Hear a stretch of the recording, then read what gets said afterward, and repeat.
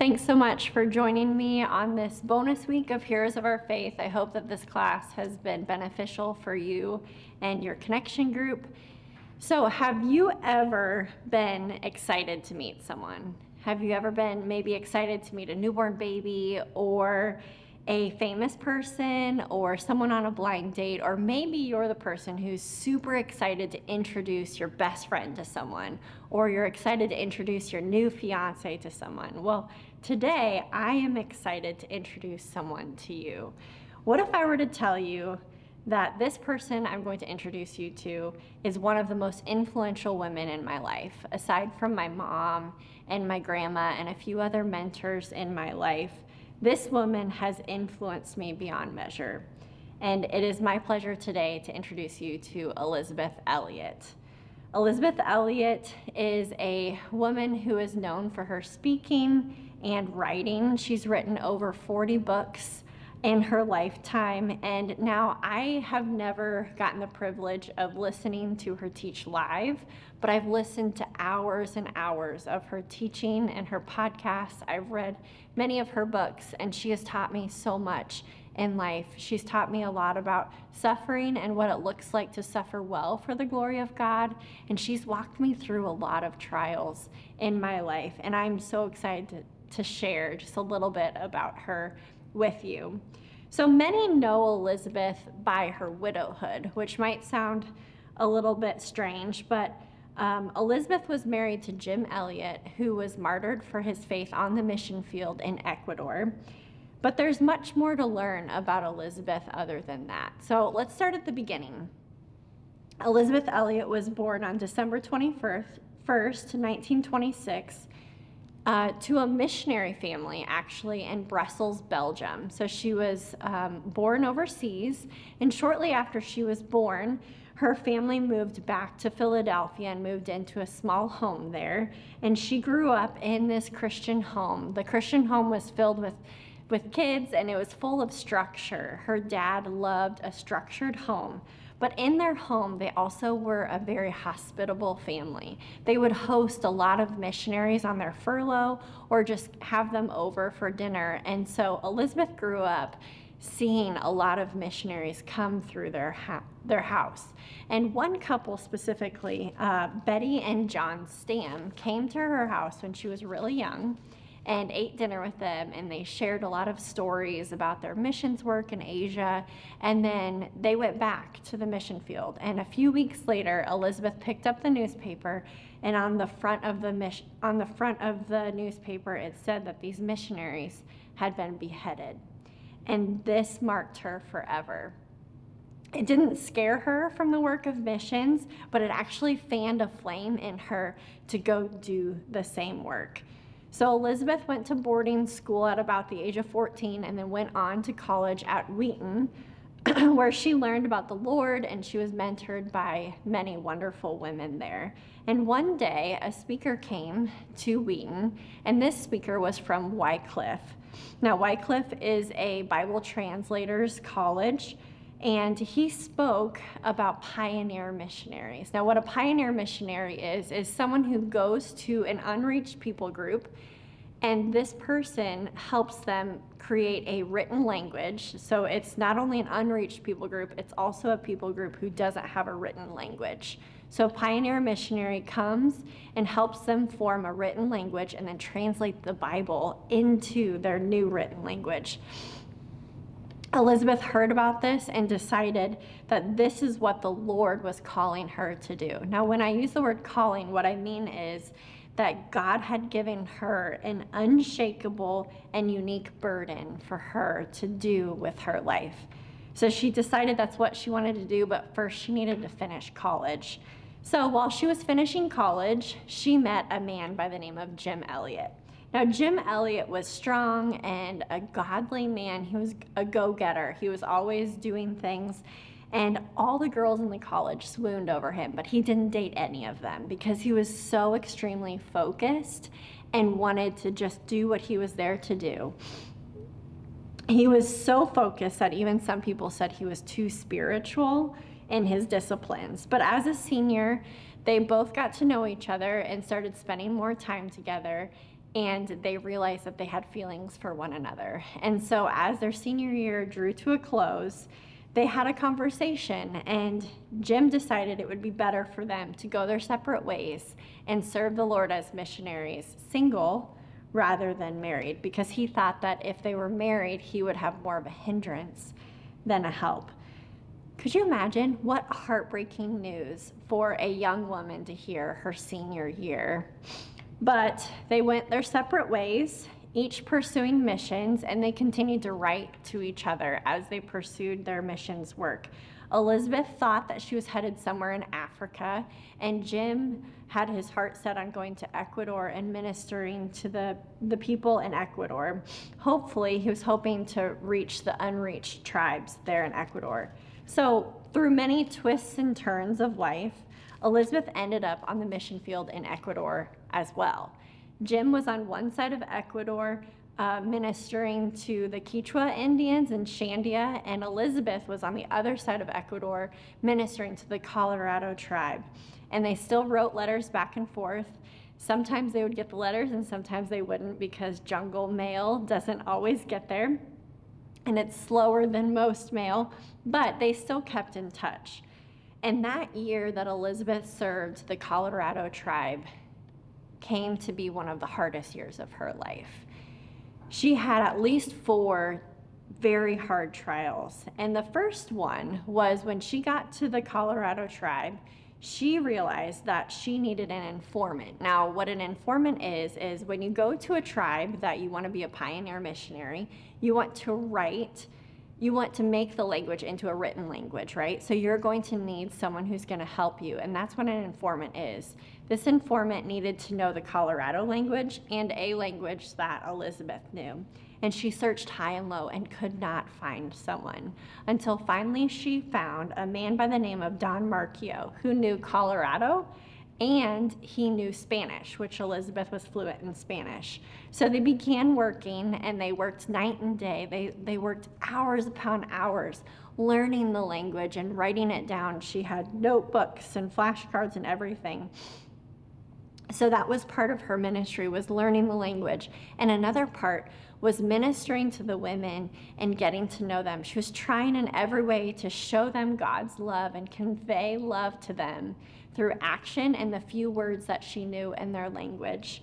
And one night she was woken up by a man who was desperate for help. He woke her up and he said, I need help, come quickly. So she came quickly with him and found that his wife was dying in childbirth.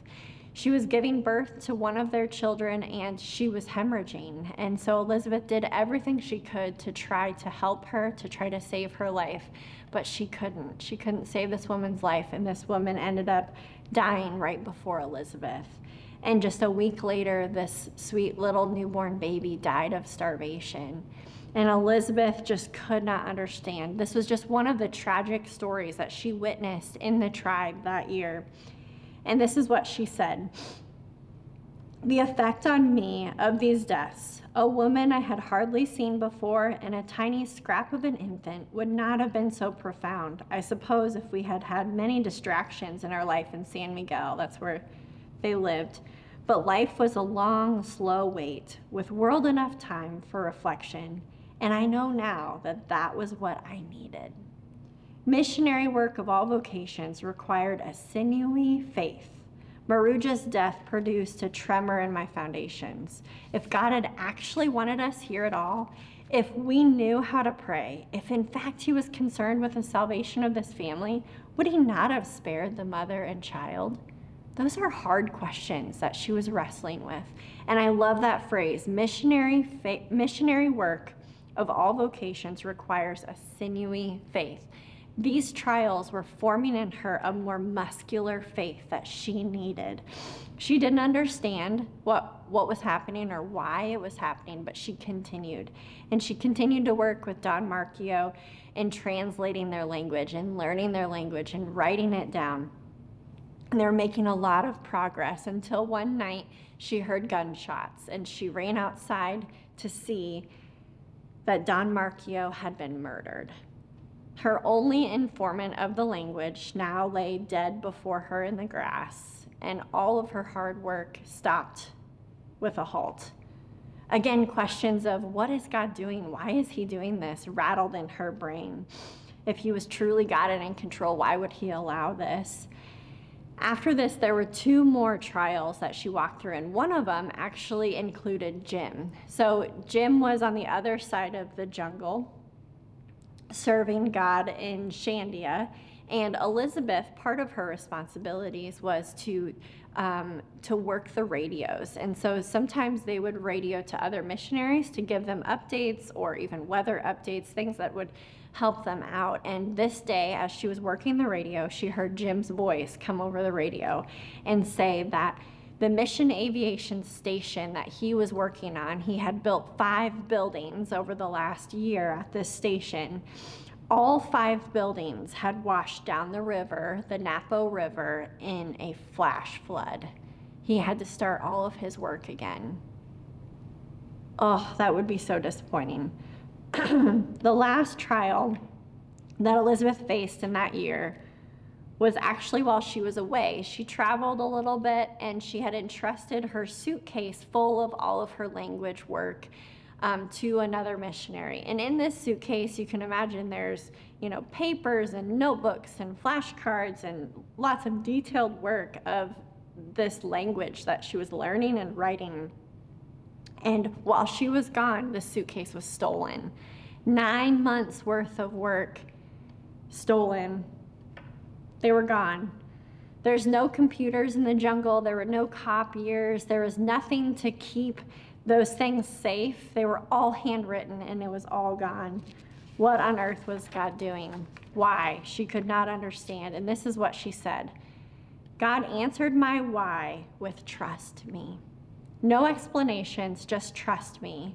I had to leave it in God's hands and say, okay, Lord, I don't understand it. I don't like it, but I have 2 choices. He's either God or he's not.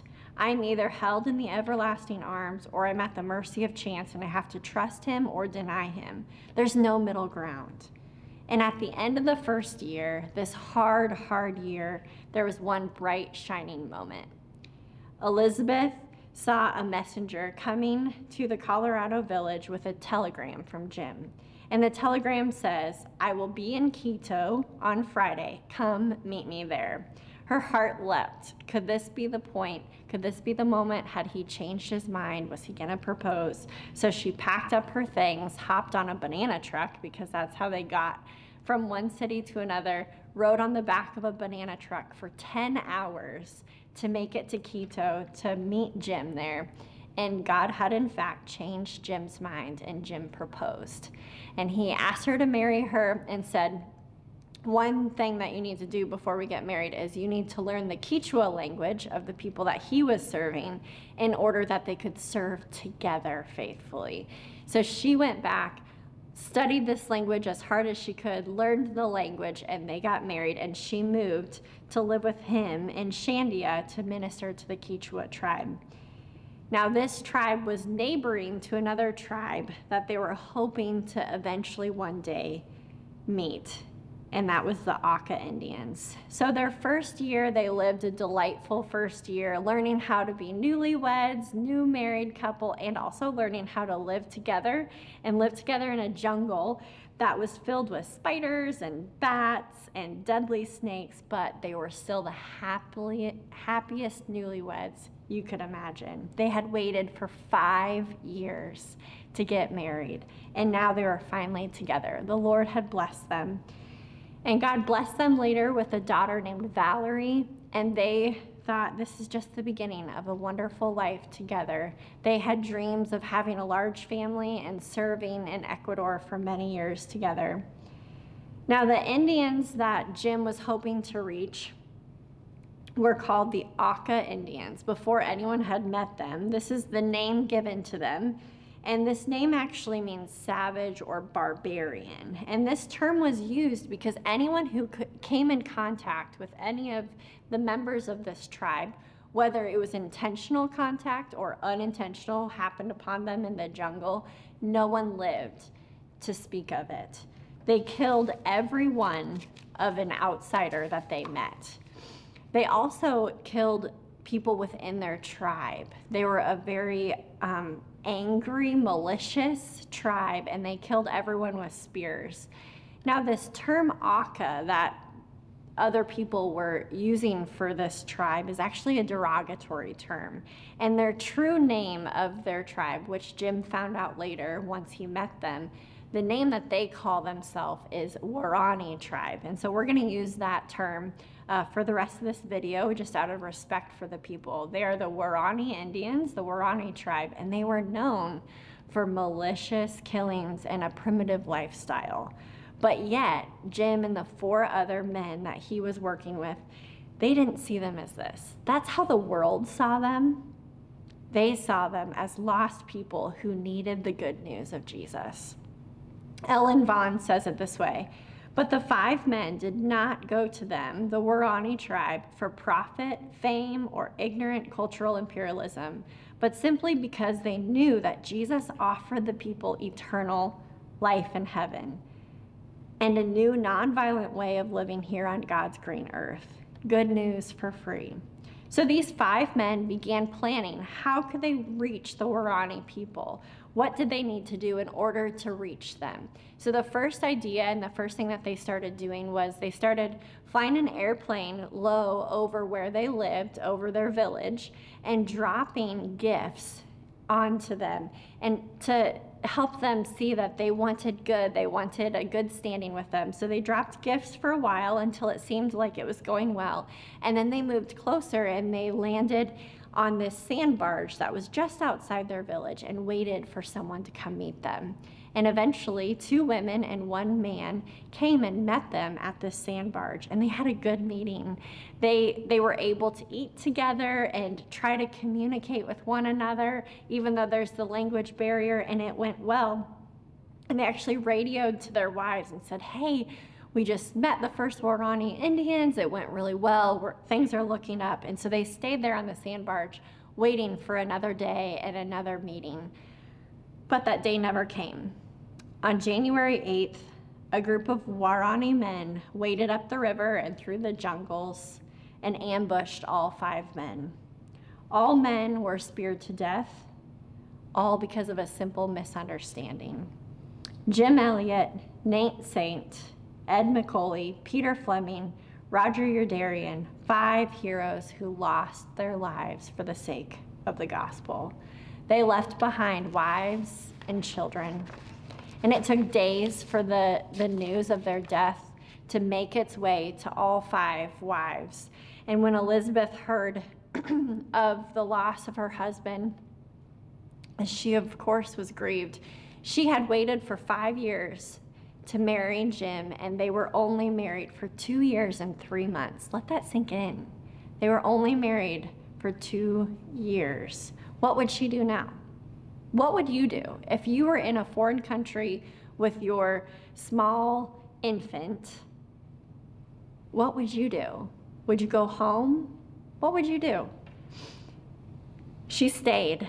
And not only did she stay, but through lots of different miracles and a hand of God, you can read that later on how he worked out all the details. She actually moved and lived with the Warani Indians, with another missionary woman. She lived with the people. She lived in and among the people who speared her husband to death. And not only that, she was able to lead the men who speared her husband to the Lord. I can't think of a more gracious, forgiving, gospel picture than this. Can you? Elisabeth's story doesn't end there. She stayed in the Warani tribe for several years and ministered to them and led many to the Lord. Her life is marked by faithfulness and by obedience to the Lord. And after several years, she moved back to the States with Valerie, and she began writing. She began writing about what she saw in the jungle and the years that she spent there.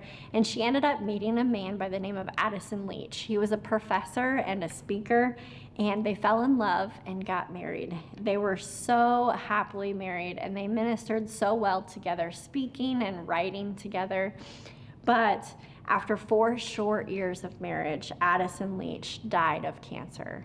Elisabeth was a widow once again. What was God doing? Elisabeth continued writing and teaching for God's glory, and she spoke a lot about suffering and how to walk through suffering. She also spoke a lot about obeying God's will. And later on, she met another man by the name of Lars Grin, and she ended up marrying him, and he traveled with her a lot on all of her speaking engagements and writing, and lived a faithful life. So what do we learn from Elisabeth? That was really fast overview of her life. You can read her books to learn more, but what do we learn from Elisabeth? What have I learned from Elisabeth? She has taught me so much, it's hard to narrow it down, but there's 3 things that I want to share today. One is Elisabeth was grounded in the Word of God. 2, she was obedient to the will of God. And 3, she was faithful to endure the work of God. She was grounded in the Word, obedient to the will of God, and faithful to endure the work God had set out for her to do. She was grounded in the Word. I don't know of a woman who is more bold and courageous and truth-filled than Elisabeth Elliot. She spoke with so much courage and truthfulness. She was rooted and grounded, and her foundation was secure. No matter what happened, she was secure in her identity and who she was in Christ. Some people might say she was even harsh or brash when she talked, and I think that's because she was so rooted in who she was and rooted in God's word that nothing could shake her. If you listen to her talks or listen to her radio program, it wasn't long. It will be just a few minutes in before God's word just comes spilling out of her. Passages like Romans 8:18, for I consider that the sufferings of this present time are not worth comparing with the glory that is to be revealed to us. She had the word of God that would just spill out of her. And what you could tell, it's not just in her notes. It was spilling out of her heart. It was always on her lips. She even started her radio program every day with this: you are loved with an everlasting love. That's what the Bible says. And underneath are his everlasting arms. Can you tell? I've listened to it a few times. She was grounded in the truth of God, and nothing could move her. It reminds me of the saying, remember in the dark what you've learned in the light. She studied God's word, spent time in God's word in the good times so that she was anchored to God in those hard times, in those trials, when the storms of life came. And as she was grounded in God's word, she was invested in God's word. And when someone loves God's word so much, what happens? They want to do it. They want to obey it. And that's the next thing. Elisabeth Elliot was obedient to the will of God. Now, when I say the will of God, what is that? How do you determine the will of God? This is a whole nother talk for another day. And so I actually share a link to a paper that Jake wrote about discerning the will of God in the link to this video.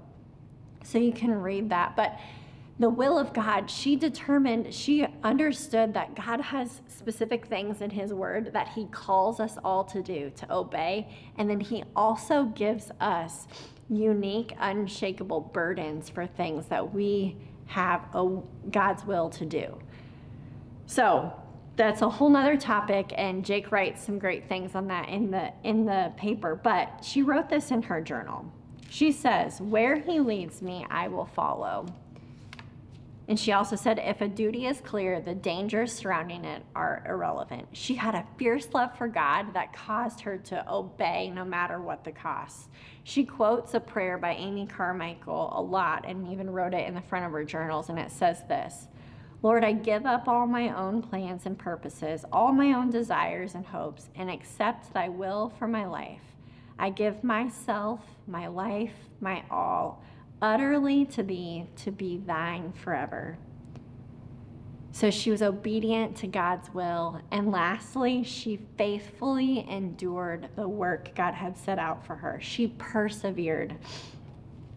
If you know anything about Elisabeth, like I shared before, she spoke a lot about suffering, and I think it's because she had walked through a lot of suffering.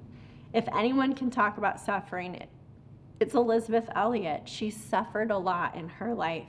She lost 2 husbands. One husband was tragically killed and a brutal death, and the other one died a very slow, painful death of cancer that she had to watch. She struggled with questions after this. She struggled with depression and doubts. She had loneliness. She had longings. Think about, she was single more years of her life than she was married. She had struggles just like you and me. She walked through marital problems. She walked through persecution. She suffered, yet she faithfully endured. She didn't give up or give in to the lies that Satan was trying to tell her. And she would often say, suffering is never for nothing. God will use our suffering for his good and his glory. So she suffered, and she suffered well. Now, when you say someone suffers well, what does that mean? Well, they suffer so that others can see the glory of God through their life. When someone suffers well, you look to what they're anchored to and what they're looking at. And Elisabeth's sufferings draw our attention to her anchor in God's word, and her eyes were fixed on Jesus. Elisabeth didn't die like her first husband, Jim, a martyr. She didn't die like Polycarp or Perpetua and Felicity in front of a lot of people in an arena. No, she faithfully lived a long life and died a slow, quiet death of Alzheimer's. At an old age, on June 15, 2015, a hero went home to be with the Lord. You see, heroes aren't heroes based on how they die. Heroes are heroes based on how they live.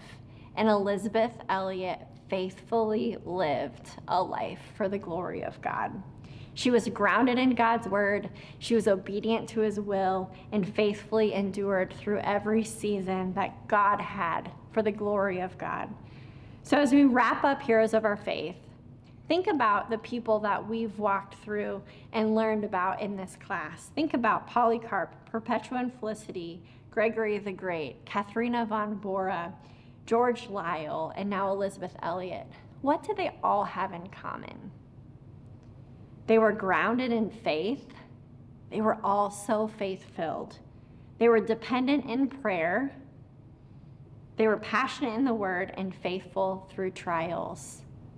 Let me say that again. When you look at these people, they had some things in common. They were grounded in faith. They were faithful in prayer. If you look at all their prayer lives, they were so dependent on the Lord in prayer.